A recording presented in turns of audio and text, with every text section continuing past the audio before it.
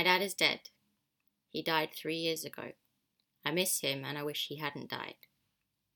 But he's also not dead, and the previous 3 sentences are all lies. He's dead because he died on the 31st of January 2014. It's a recorded fact and you can find it on the internet. He was a poet, not famous but known to some people, with his name on books you can buy. I have the receipt for his death certificate in a brown box made to look like an old-fashioned book in the top drawer of my desk. The receipt is small and green, and it was signed by a man who believed himself witty. But he's also not dead, because I saw him this morning, waiting at a bus stop, and he gave me a wave. And so, though he's dead and I can't call him up, sometimes I'm walking a long way, and it's exactly what I do. His voice is the only right thing for that walk, and he knows exactly what I've called him for, and he's expecting me.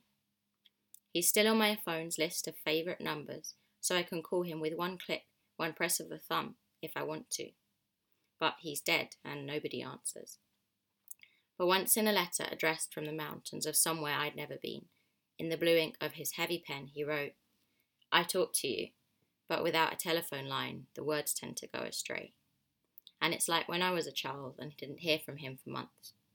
I don't believe that because he doesn't answer, it means he isn't speaking to me. It seems that he must be dead because he doesn't know anything about my life now. People with living dads have conversations in real time, discussions about work and tube strikes and retirement plans. When someone says to me they're going to see their dad, a hollowness escapes invisibly in my chest and I can't say anything like, "Oh yeah, dads, those old guys, all bad jokes and struggling with the internet." I can only say disturbing things like, "Yeah, well, just wait. When they die, the jokes get worse." I can't talk to him about the plans I've made, the health issues I've had, the relationships I've cherished and destroyed.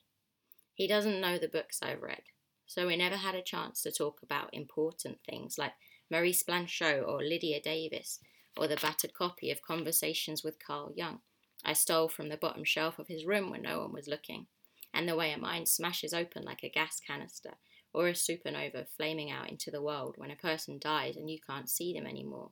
How time opens up like a giant's mouth and swallows something you didn't know you had. And you didn't know what it was, so haven't got the words to ask for it back. And that I got pregnant.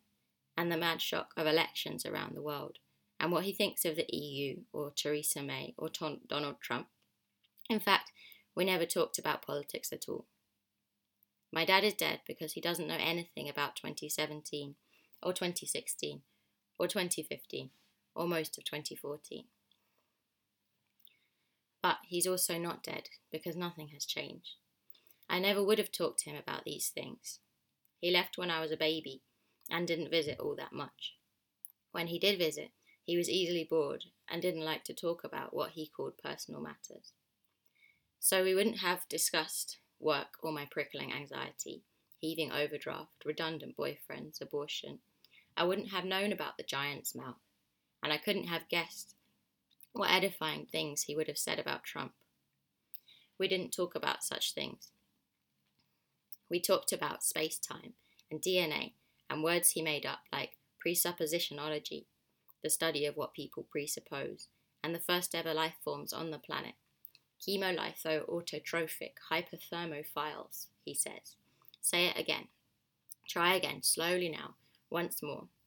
The majesty of aphids and the psychoactive quality of conversation. Whether or not 2 people could ever be said to know each other. He's not dead because we're still having these conversations. Because I have the notes and letters he wrote as addendum. Can open at any time all the footnoted emails he sent. But he's also dead because now I talk to nobody about these things.